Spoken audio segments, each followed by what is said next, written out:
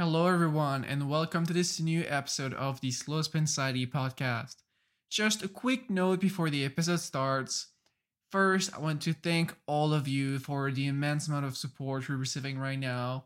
I am really happy. I am really enjoying this project, and Fabian and I are really pushing towards more Slow Spin Society, more content, even more stuff. So, you guys should be able to see actual, practical Slow Spin Society items in your hand towards end of the summer, September. So, thank you again, and please continue to share the podcast, talk about it with your friends. It's nice to have like a strong following that pushes you make more things and go forward. A second thing is the audio quality of our guest this week is not on top. I have to admit that we had some audio problems and some network problems, but in the end, it was still an amazing interview. So I had to cut some short parts. That's why the episode is a little bit shorter than usual.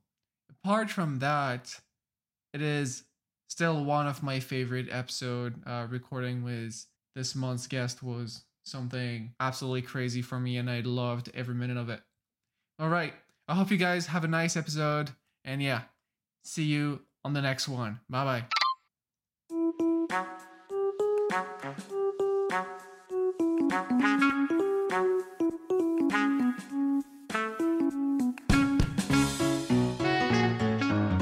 Welcome everyone to episode 23 of the Slow Spin Society podcast. I am your usual co-host Paul, and as always, I am with your other co-host Fabian. Hello, Fabian. Hello, Paul. And today we have a very special guest, and I'm super happy you're here. Welcome, Leo Rogers. So happy to have you here. Thank you, guys. Thank you. Today we're gonna have like this episode with Leo and talk about his approach on fixed gear. You might have heard a lot about him or read about him a lot recently, but it's like I think it's worth taking a shot to talk with him, like really laid back conversation and see what we can come with. If you want to hear more on Crossbike secret page, Californian traffic, and more again of the Tokyo Olympics, yeah, we talked about that again, then you should listen to the pre-show. You can access the extended conversation at patreon.com/LowSpinSocietyPodcast or by subscribing directly on Apple Podcasts, but more on that later. Again, Leo, welcome to the show. Even if a lot of people already know your story, where you come from, and like why you ride, would you mind presenting yourself a little bit and how did you get into fixed gear? Yeah. My name is Leo Rogers, 36, from Tampa, Florida, over here in the States. I was involved in a motorcycle accident, which amputated my leg. Just living life on the edge is what I like to say. But I kind of just used that accident and just kind of turned it into ability to ride bikes, just because I kind of found cycling, as a way of a freedom for me. So just kind of got back into cycling again and found this thing called a fixed gear, and that's when things just took off for me. And I like just started using the bike for everything. It kind of became my prosthetic, and didn't know that I had such a big following. It was almost like a Forrest Gump movement. You just keep going and going. Next thing you turn around, you're like, wow, okay, this is the reason why I'm still here. So I just decided to keep pushing that movement, and here I am talking to you guys, having a great conversation. Awesome. I've seen you recently on like the Climbing Mountain with Pros video of state bikes. Yeah. Really cool video, by the way. If you guys haven't watched it, definitely check it out. Yeah. Thank you. I'm not gonna lie. That moment your chain got off, I was sweating a little bit. I was like, oh god. And in the next 10 seconds, it's like, oh, he got everything under control, no problem. Yeah, that was definitely a moment, because I went to try to hop skid, and it just came off and I couldn't unclip. So I'm like, oh shit. So I had to sit down, unclip, and then I couldn't stand up because I couldn't find the pedals. So I just okay, I got Oh my god. So I'm like, it's gonna be new shoe day today. That was the first thing I said. New shoes. Oh It's no. like that quick think moment, you know. Yeah, dude, it's coming across so hard because it was actually we were like descending. I'm like, oh shit, oh shit. I'm like, okay, wall. I found the wall. I can stop. Usually when I go for the wall, so I can like at least stop. Yeah, that's one way to look at it. Yeah. I just did the whole BMX thing and just put my foot on the back tire and slid it on down. Yeah. Like, look at it. It's my wall now. I am stopping. I know, right? I'm like, second, man, thank you. So you ride fixed gear daily, and we talked about it in the pre-show that now that you live in California, you don't even own a car. It's just like you do everything on your bike. But you also have quite the racing experience on the track, but also with Tim Brooks on some endurance gravel events. Yeah. Um, can you tell us a little bit more about, because I don't know about endurance gravel. It is completely unknown to me. All I know is like the Dirty Kansas videos that looks rad, but that's all I know. So yeah, I kind of just did some kind of, running events, pretty much my whole life growing up. And after my accident, I kind of got into racing, got into like velodrome racing, which was like so dope. It kind of just brought me back to, my roots of running track again.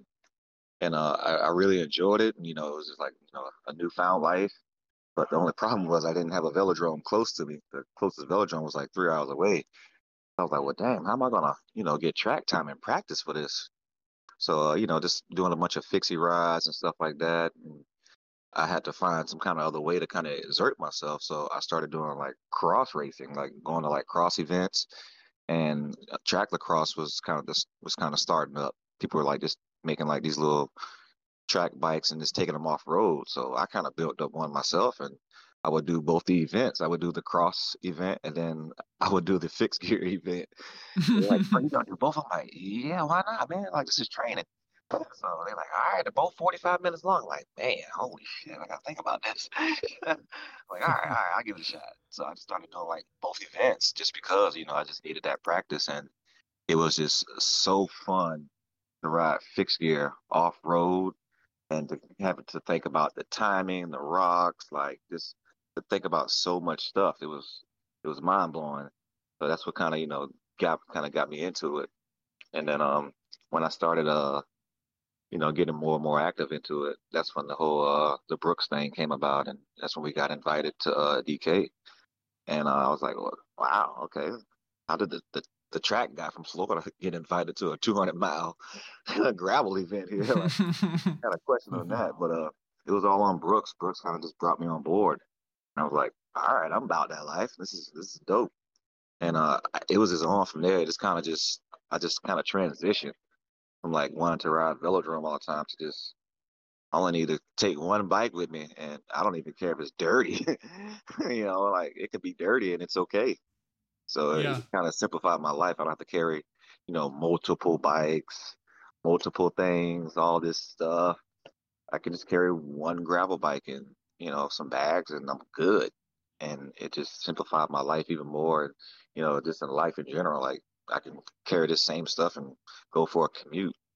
So it just the whole gravel scene just kind of changed everything and just kind of I would say matured me and just kind of opened my eyes to just the off-road life and what cycling can bring to you and like more of the culture of it. Like it showed me that camping and bike packing is like has been around forever, and just to kind of see gravel pick back up, it kind of also revamped that and brought it to his attention, and now more and more people are getting outdoors riding. So I'm just here to kind of help push that movement and also show that others that of any disability that you can do it. And I will say if you want to do it, you don't always have to go for road biking. You can always go for the gravel side, which is probably a little bit more fun, and you can see a little bit more of the nature. Yeah. Yeah, for sure. Also, I mean, it's great to hear what you're doing with like your advocacy as well for people of all abilities. I really think that's great. Um, and in regards to gravel racing, like endurance racing, there's this person, ex-pro cyclist from the Netherlands I follow called Laurens ten Dam, Hmm. and he's doing he did gravel locos in Texas, I believe, like I think this week or last week or something. and it's a 170-mile endurance gravel race. And he took some videos of it, and he won it, and it looked really cool. And I was just looking on his page, and he also did a race called Migration Race, which is 700 miles in Kenya this year. Wow. I heard about that one. And that one looks really, really, really, really cool. Yeah, I think I heard about it. Brooks also sponsored a team to do that race, if I'm not mistaken. I think I seen that on their page. Yeah, it's like a bunch of people. I didn't know 700. I didn't know it was 700 miles though. Oh no, sorry. Yeah, I was looking at kilometers. kilometers. It's 650 kilometers. What is that? That's like 400 miles. That's like the Tour de France. Yeah. Yeah, that looks really cool too. It's not a 1-day race, is it? No, it's 4 stages, so I Okay. guess 4 days. That's pretty hectic Damn. though. Yeah. Especially in Kenya, I feel like you could find yourself with like a bunch of lions at any moment. I know, right? Damn. Yeah, with gravel, you could really have more options when it comes to route planning and setting up races anywhere. You don't need like fancy pavement or blocking off traffic or any of that. Yeah. Damn. Is it the Dirty Kansas was 200 miles, right? Yes. Yeah.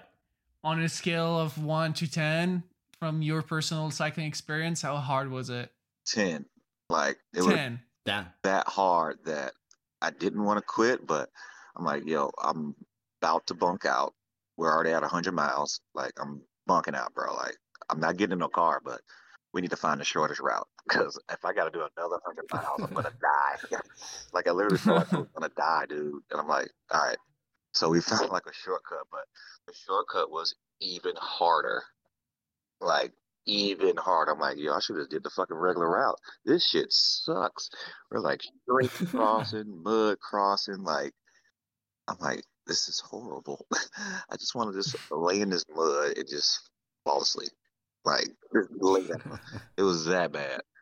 So Oh my god. I still want to try to complete it, but man, I think just getting to like that 100 mile and know that you got to do another 100 was like the breaking point for me. Oh yeah. Yeah, that's a real like mental game right there. And then all the elevation and stuff like that, like that was just it just got me. It just beat me up. And like the people racing to be number 1 or number 2 or number 3 or whatever, those are like real like crazy people. I think just finishing 200 miles, that is already a massive achievement in and of itself. And I got a job like this. I gotta like go to work and all this stuff like that and do things like that. So it's just like, man, like I wish I had that much time off to train for stuff like that. That'll be pretty cool. But I also got to live a normal life. So Yeah, and like in regards to that point, yeah, I'm thinking that too as well, right? Like these people train like full time, probably sponsored and everything.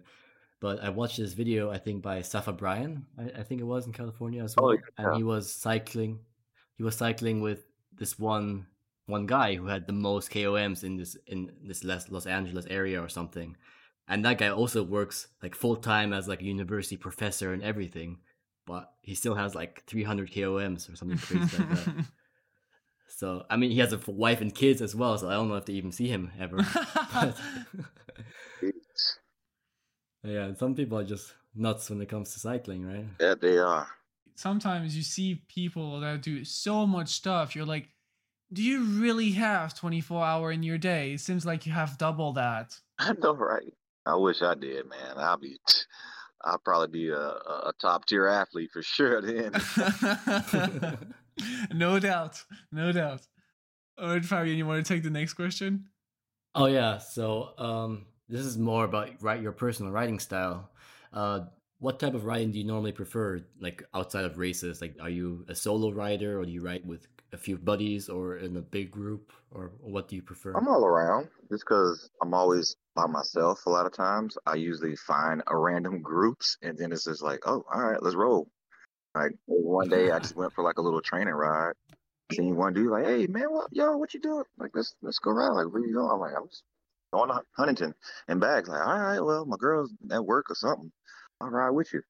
Rode with him, got to the store to get something to drink, linked up with another dude. I'm like, well, this trainer ride just turned into a beer ride. So we just got there, stopped at a little spot, conversated, drunk some brews, and then another dude linked up with us. So we're like, wow, all right. So just That easy. four random ass dudes, just because we all know each other through cycling. We just all linked up and just rode, and it was like a great time. Like I think that's what it's about, just being in such a in the cycling world. It's so big, but it's also so small that you kind of know Yeah. everybody, and social media has definitely helped that out for sure. But it's just like you can just be riding, and you'll just see a group of people. You're like, oh shit, I know these people, or you just might ask them like, hey, can I join you guys? And Yeah, I think like I mean, I think there people of all hobbies would probably say the same thing as me, but I think in cycling, if you see another person with a bike, especially if you're like in an area with not that many bikes or whatever, you're very likely to just like link up and become buddies, or you're just gonna at least talk to each other. There's no way around it if you see each other, and I think that's a really nice thing to have in the cycling community. That's so easy to meet new people. Yeah. All right. A few weeks back, we covered in the pre-show your new signature frame, the Florida Man. It released the day before we were recording. But you're probably the best here to talk about it. Can you give us like a little rundown on the frame and what's it's like to ride, since you obviously have one? yeah, I wanted to kind of create something that can definitely be, serve as a lot of different purposes. I'm definitely in the fixed gear, so it's gonna have horizontal slots, but always been, kind of venturing off into like the big tire world and just hitting like trails and stuff like that. So I still wanted to kind of create something that had like the tire clearance, but I could still ride fixed and, racks and fenders if I decided to. Or even if I wanted to like turn it into like one of those, they call them clunker bikes, like the little beach cruisers that they take downhill. You ever seen people do that?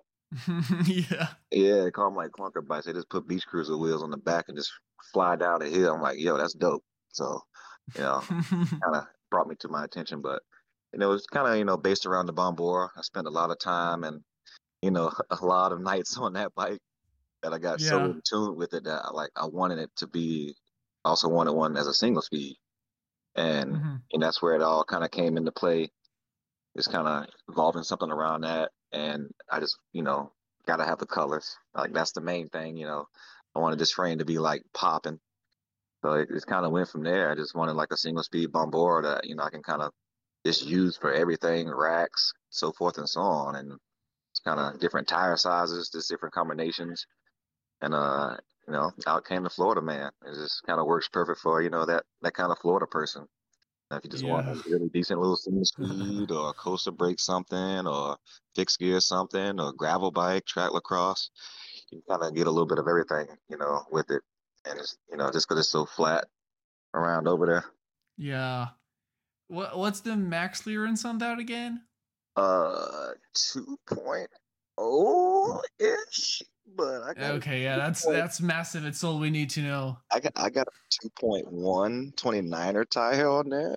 Oh, And okay. the only way I could get that tire to fit on the front, I had to get a file. I'm like, I don't give a damn. I'm fitting this fucking tire. If it fits on the back, it's gonna fit on the front.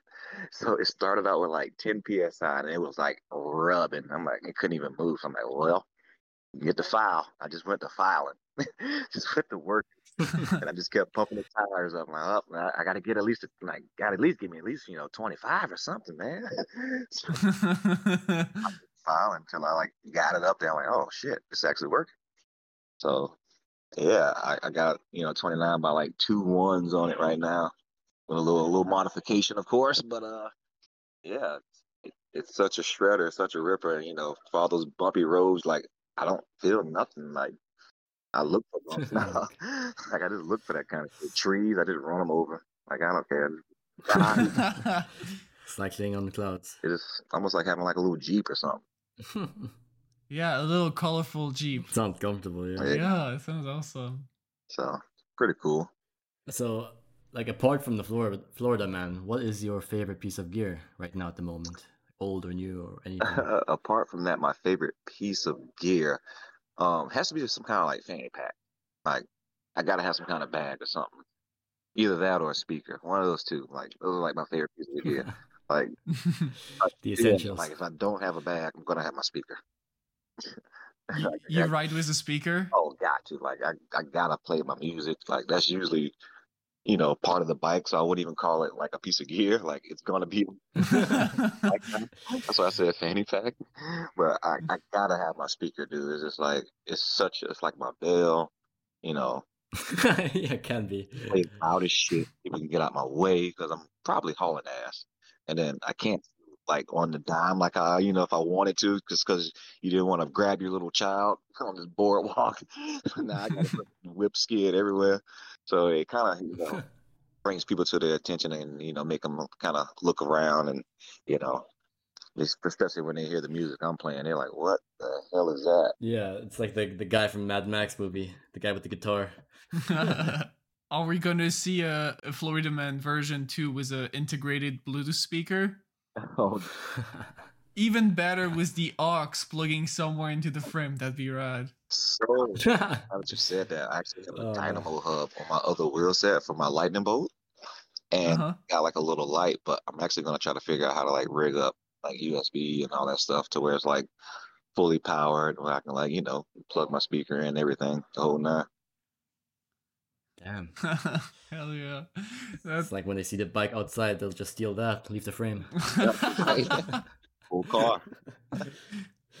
That's the move. That's the move. I completely understand like the bag though. I always cycle with the frame bag. It's too handy to let go. Like just having an extra storage on the bike or just a fanny pack. Yeah. Yeah, the bag thing. Like I have outer shells frame bag. You might know them. They're like a bike packing brand in California, and I do, yeah. yeah, I bought the front, the frame bag, and the big saddle bag. For like big trips. Yeah. And so I bought them all in the same color because you kind of gotta be somewhat of cohesion there, right? Yeah, you got it. And and I was on my way to Spain a few weeks back, and I stopped in a little shop in Bordeaux, and they had the feedback, the one you put a bottle in or whatever food in that fits. It's just around the top. Yeah, exactly. And it was my color, and I was like, man, I need to get that. It's like I need that. And now I left it on the bike and it's there all the time. I put food, water, my lock, everything, and it's just so practical. That's just part of the bike now. Yeah, it's part of it. It's not moving anytime soon. Oh, that's right. Nice. Talking about water, because you are in one of the hottest part of the world, right? California? Actually, no. Florida is probably gonna be the hottest. It's actually Florida is even hotter? Dude, yes. Florida is so hot, Oh, you no. take hydration to a different level. And then it Wow. always rains there. So it's like, the heat is like it's so humid there that you have to take 2 showers. Like that's Oh how yeah. Oh, yeah, hot I it know is. So it's that. not even I know necessarily that. being hydrated. It's just like I gotta like take another shower because I smell so bad. Sweating all day, dude. And you just get so sticky. So it's not even like necessarily like drinking water. You learn to like start drinking like Gatorade and like anything with like a lot of electrolytes. So takes your hydration to like next level to where I was like training on being dehydrated. Like I would drink a crap ton of water. And just like in any scratch race on the velodrome, you can't drink any water. Like, and some of those things are like 60 something laps. So it's like the same principle. So I would just do my normal 25-mile commute to work, like no hydration. Like I would just coffee, waters, and just take off. And that was my training. Yeah, like definitely in Florida, it's super humid all year round, right? Yeah. And do you guys have aircon there, like air Oh, conditioning you normally? definitely have to inside? have air conditioning. And Okay. yeah, not necessarily here because was something that was like mind blowing to me. I'm like, you guys don't have AC here? Like, no, you just open up your windows. I'm like, what? You don't like, no, man. It's like nice. Yeah. So I was like this every day. I'm like, it's this temperature every day. They're like, yeah, man. I'm like, wow. This is nice. I'm spoiled. Yeah, definitely. I used to live in a country where it was also completely humid all the time, and everything was air conditioned there, everything. And then I had a friend who didn't have air conditioning in his room, and I had to sleep. I had to like stay the night there. And I just couldn't function. I was like, I didn't sleep at all that night. I was just like in my own sweat, dying. It's like if you, I assume it's the same in Florida. Like you just exist and you start sweating. You don't do Yes, anything. like fans, something. Sometimes you have the AC on and the fans, and you like, it's so hot outside. So yeah, so because when we chatted on Instagram, I thought you were still in Florida.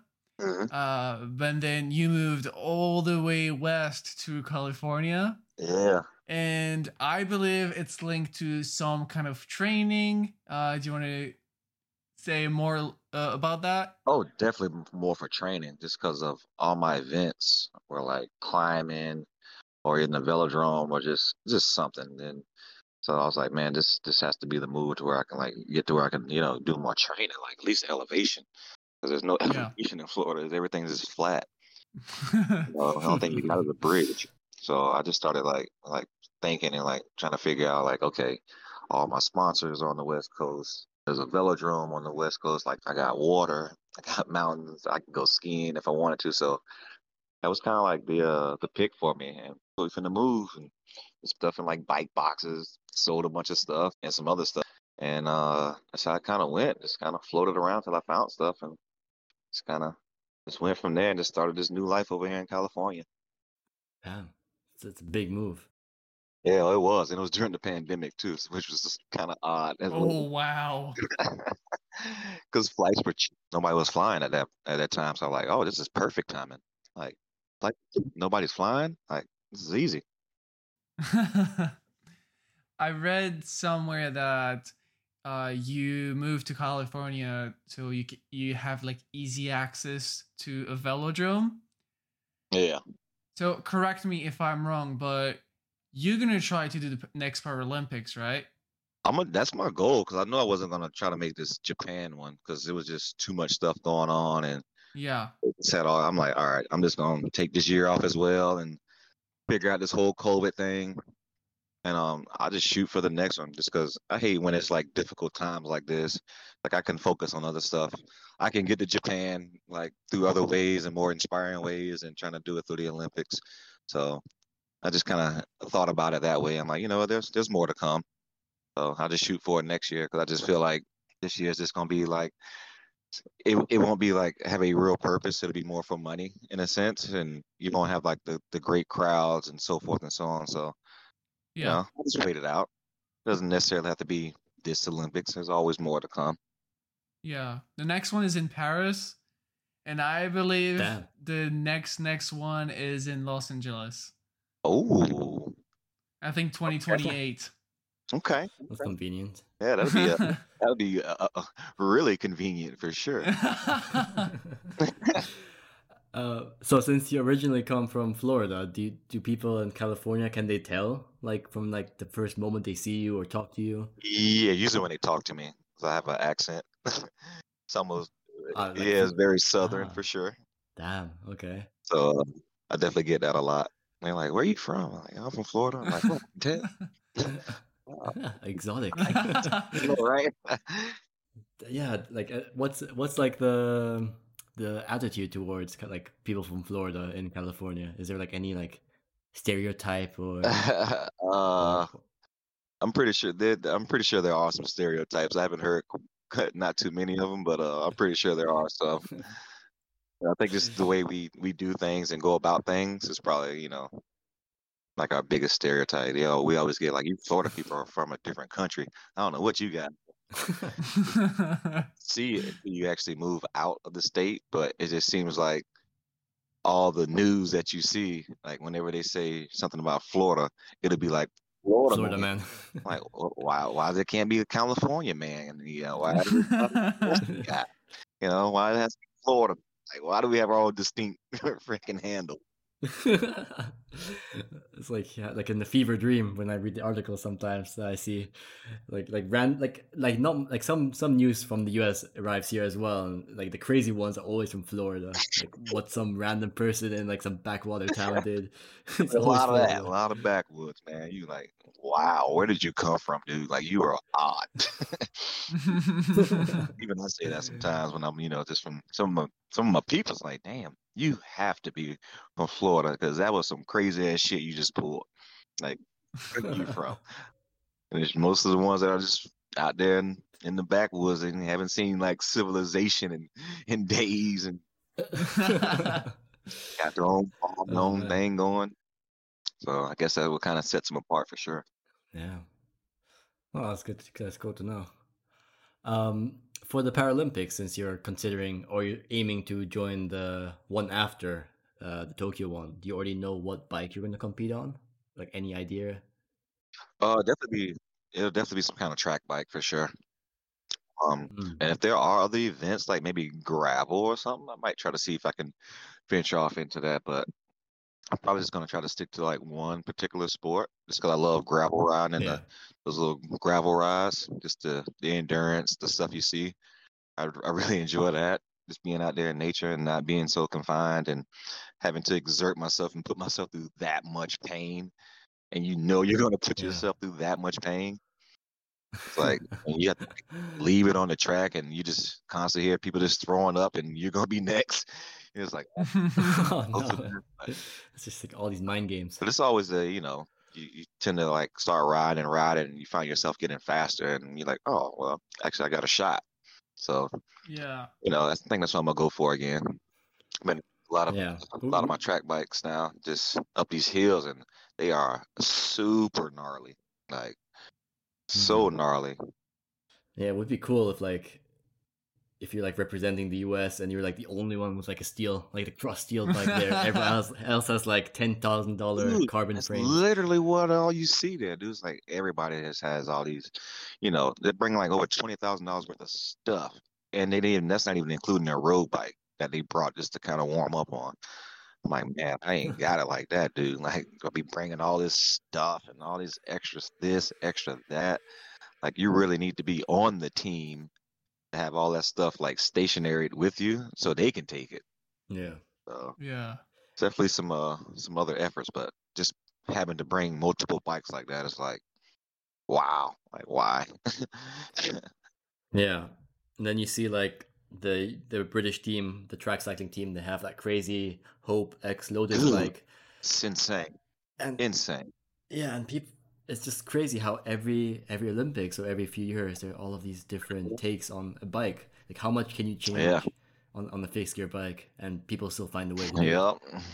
Especially with the UCI regulations. Yeah. That's the crazy part. Every year the UCI steps in and like, nope, can't do that anymore. Yeah. So for the next Paralympic, all you need is your steel frame, your fanny pack, your speaker. That's it. Ain't gonna be the loudest thing on the track. I wouldn't even need a crowd then. I'm my own crowd. I got my music. That would be pretty cool. Like your own speaker. What is your training track bike at the moment? I've been using my Lightning Bolt. Of Oh, course, I have Fuji Track Elite that I ride every so often, but more so my training bike. I have a couple wheel sets for my Lightning Bolt, uh-huh. and but I have a power meter on it, Oh, so wow. it just makes it like really convenient to kind of see numbers and stuff like that.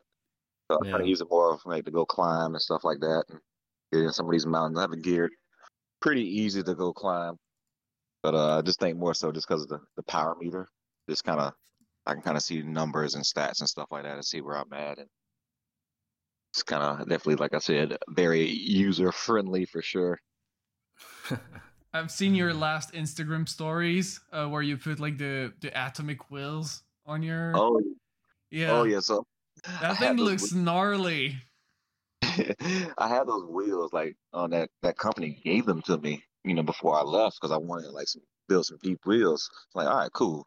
So I had these rims maybe for like over a year. I'm like, finally, Paul sent me some hubs.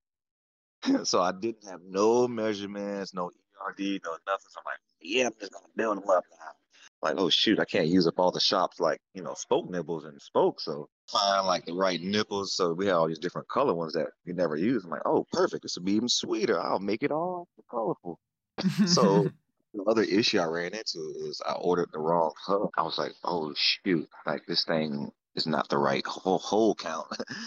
So I had to lace it without with four holes missing on the front, but it worked. So I'm like, all right. Yeah, it And looked now like it go. worked. yeah, it freaking worked. I took it for a ride yesterday. I didn't kill myself, so here we are. We're rolling deep. Got some showpieces now. Yeah, that's pretty Oh nice. yeah, I So it's can definitely. definitely see the power meter now. Oh yeah, it's like I'm just looking. Which one is it? It's in Leo's story, and you can see the one with the big deep rims with the purple logos. Oh, I don't have Instagram. Oh God.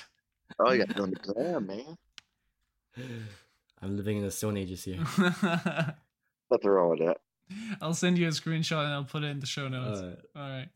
Okay, that's pretty cool. Yeah. So obviously, when you introduced yourself, you mentioned your accident and you being amputee, right? Yes. And this happened over a decade ago. Oh yeah.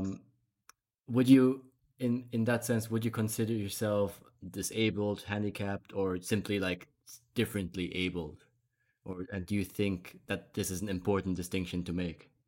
It's so funny that I just treat just my amputation like normal, and everybody see me as normal. Like if I was to put a prosthetic on, they probably would tell me to take it off. They're like, "Who the hell are you? Take that damn thing." You don't know who the hell that is. So it's just like I kind of just became normal again. It's the way Yeah. it's because the way I carried myself. Like I'm pretty sure I was handicapped, disabled, but I just kept pushing and pushing myself to kind of be normal and just be part of society. That Yeah, actually, just roll with it, right? yeah, actually became part of society, and it's just a normal thing to me. Like I try to just make it like just a normal. Like Yeah, you just like look, deal with the yeah, cards you were dealt. just walk in stores and do this, just roll right into Walmart on my bike. And like, yo, hey, no bikes. I'm like, hey man, sorry, I need it. Like, all right. That's good. Yeah, it's interesting to hear that as well. Like, I mean, I was like looking at some of the comments on like under the state, the riding up mountains video with you, and there are all these people saying like, "Oh, I have no excuses now. Oh, if this guy can do it, I can do it." Like, do those type of comments like bother you or annoy you, or you just brush them off, or you don't care even, or Yeah, I just try, just keep doing it because just seeing that I can just change that person's life just by just riding by them. It's like it's just, yeah, I feel like that's my job. yeah. I mean, it's great to hear as well. It almost gets people in trouble sometimes too because they'll be arguing with their wife or something like that, and then here I go ride by like yeah, and he got one leg and you can't do shit. And it's just like trouble now. So I've All heard right. that a few times for sure. How has like bikes discovering or like I don't know discovering bikes and cycling benefited you after what you've gone through the accident and all? It benefited me health wise, just because now I'm constantly on the bike. Like my, I'm just always gonna be some kind of healthy something. I'm always gonna be lean. So it definitely just brought health. You know, brought my health up. Uh, I don't need to have any like wheelchair or a little scooter now. You know, I felt like that was kind of in the way thing for me. Having a prosthetic, Yeah, I don't have to have something attached to me. I can just use this bike just to kind of get around. I need to go in stores or anything like that, I can just roll right in the store.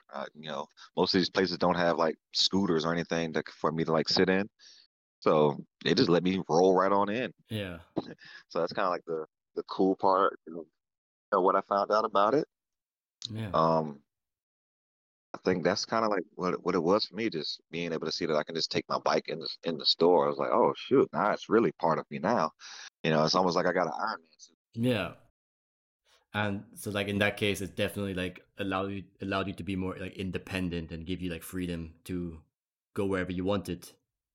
That's pretty much it right there. It just allowed me to just kind of do whatever I wanted to do now. Yeah, Like I can just go anywhere. Like and that's where kind of commuting, taking the train and going here, going there, it just kind of opened my eyes. Like, wow, like I can just ride there, don't have to worry about driving. Like all that gas money, I can buy that and use that for beer. Yeah. Yeah, and I think that's something that a lot of people can learn from. That even if you're whatever, like a bit different in your case, like you lost your leg. In other people's cases, they lost other things or are differently able. You can still do things to be like yourself, and you don't have to rely on everyone else or anything else. Being part of the whole cycling community, and how helpful, we are and can be, and just how we look at life. That's what kind of also, gave me confidence as well, and just being welcoming. This community was definitely welcoming to, you know, just me being me. I wasn't necessarily trying to like take over the world or anything. I just was just out riding and, seeing a bunch of people ride. I'm like, shit, I'm gonna go do that too. And we all became cool, and everybody just embraced it.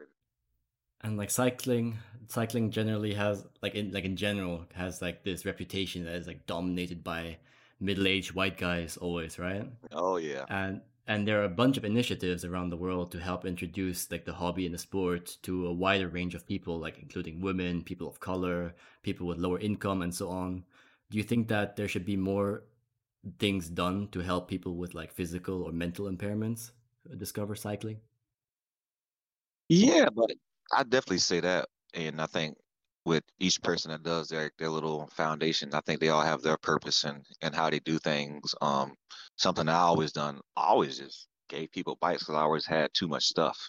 Like even growing up before I was even like sponsored, I just always had like I Yeah. just accumulated so much stuff that hey, with my friends, I would just hit them up like, yo, all right, I'm having a little sale. Better pop on over. Better get it while it's cheap before I put it on the market. And they would just come over, have a few beers, and they'd just be buying stuff like, hey, let me get that. How much for that? How much for that? And I would just kind of just sell it to them at like a really dumb price. But then as I started getting bigger, I started collecting bikes, and I would just see people that are in like need. Like I know you're in need. Like I know for sure that you're in need. Not just somebody that just reaching out or anything like that. Like I can see that you're in need, and I would just give them a bike, like the bike I recently gave away. I gave away my All City Cosmic Stallion to a gentleman that was also an amputee.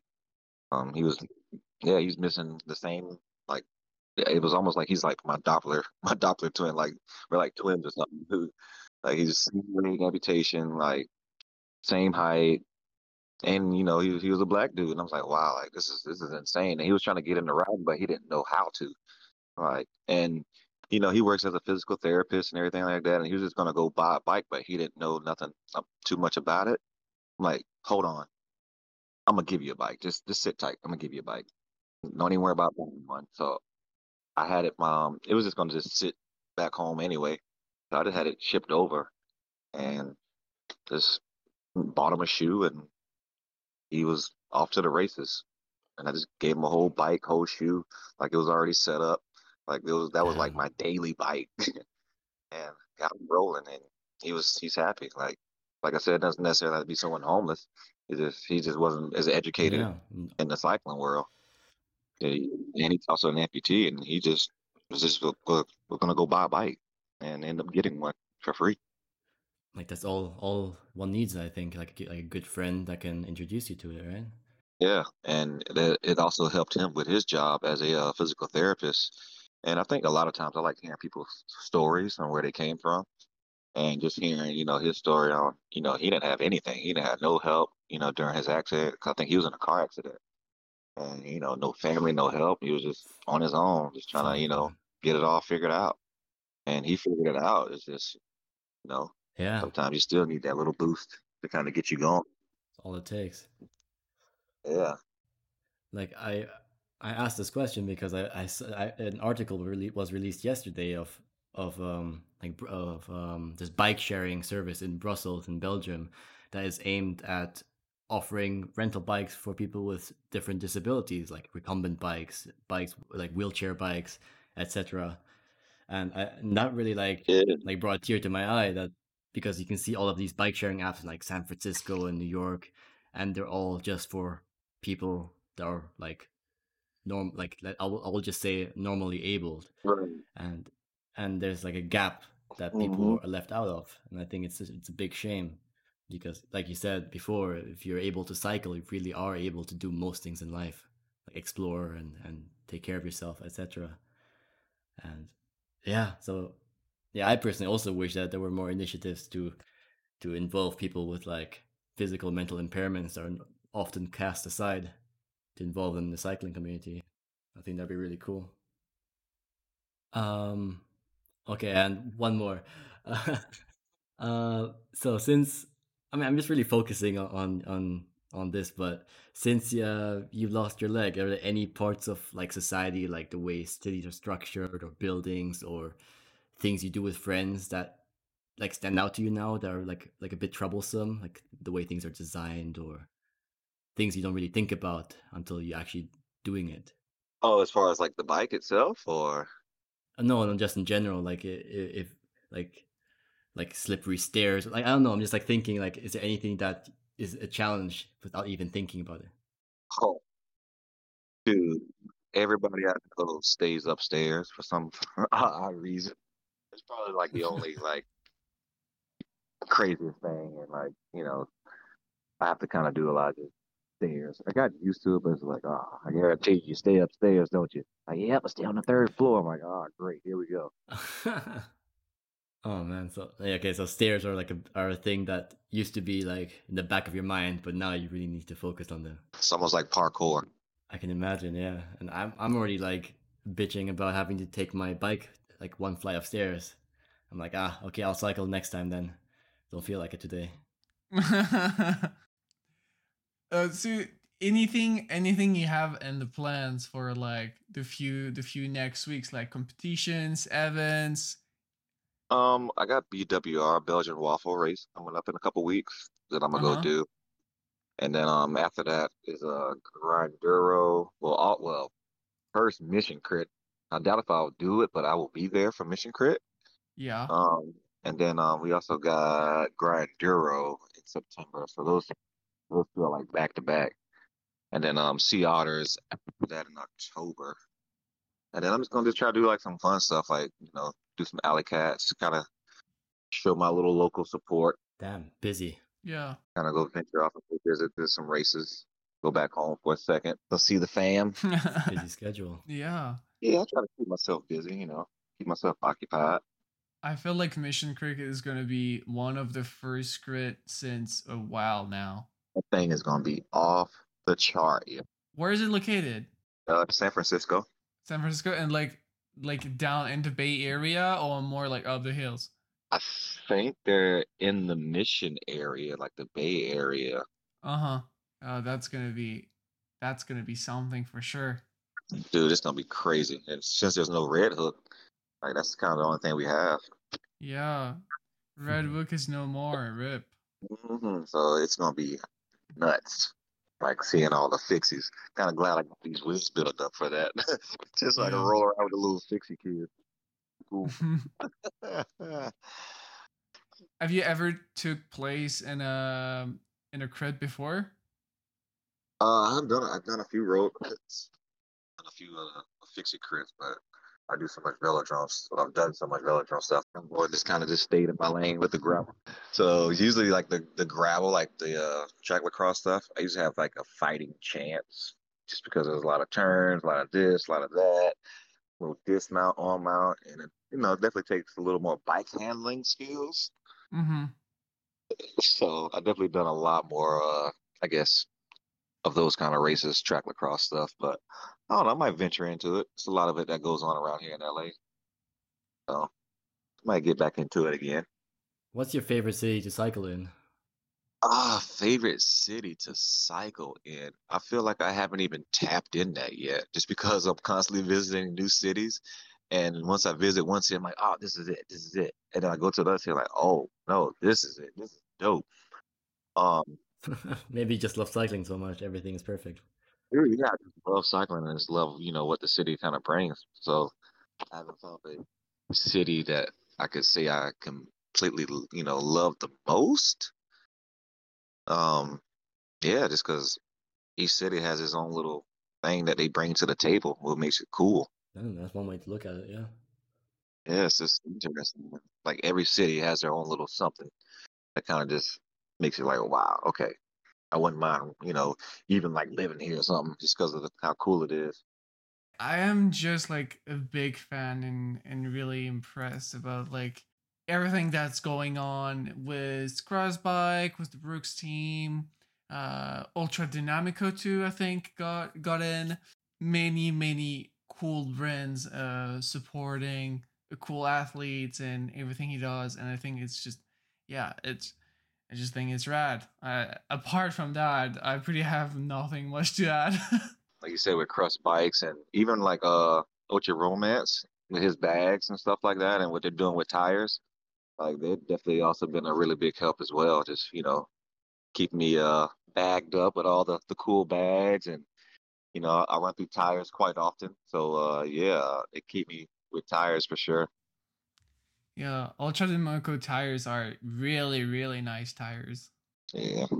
The new one they released, the Mars one, the one that is like Bordeaux color, it's so nice. I don't have the red ones because the red ones only come in 26, but I have Yeah, the 27 and a half. yeah. The one that come in like that light gray. But yeah, he gave me some of those first, and that's what I have on my Bombora now. Yeah, no, those are like really good looking, and people here in France are struggling to get some, but Very exclusive. It's almost like trying to get like some Nike SBs or something. So it's like, what's the wait list? All right. When they really, all right. So you kind of got to be on it. It's kind of like a thing, like waiting on some Yeezys or something.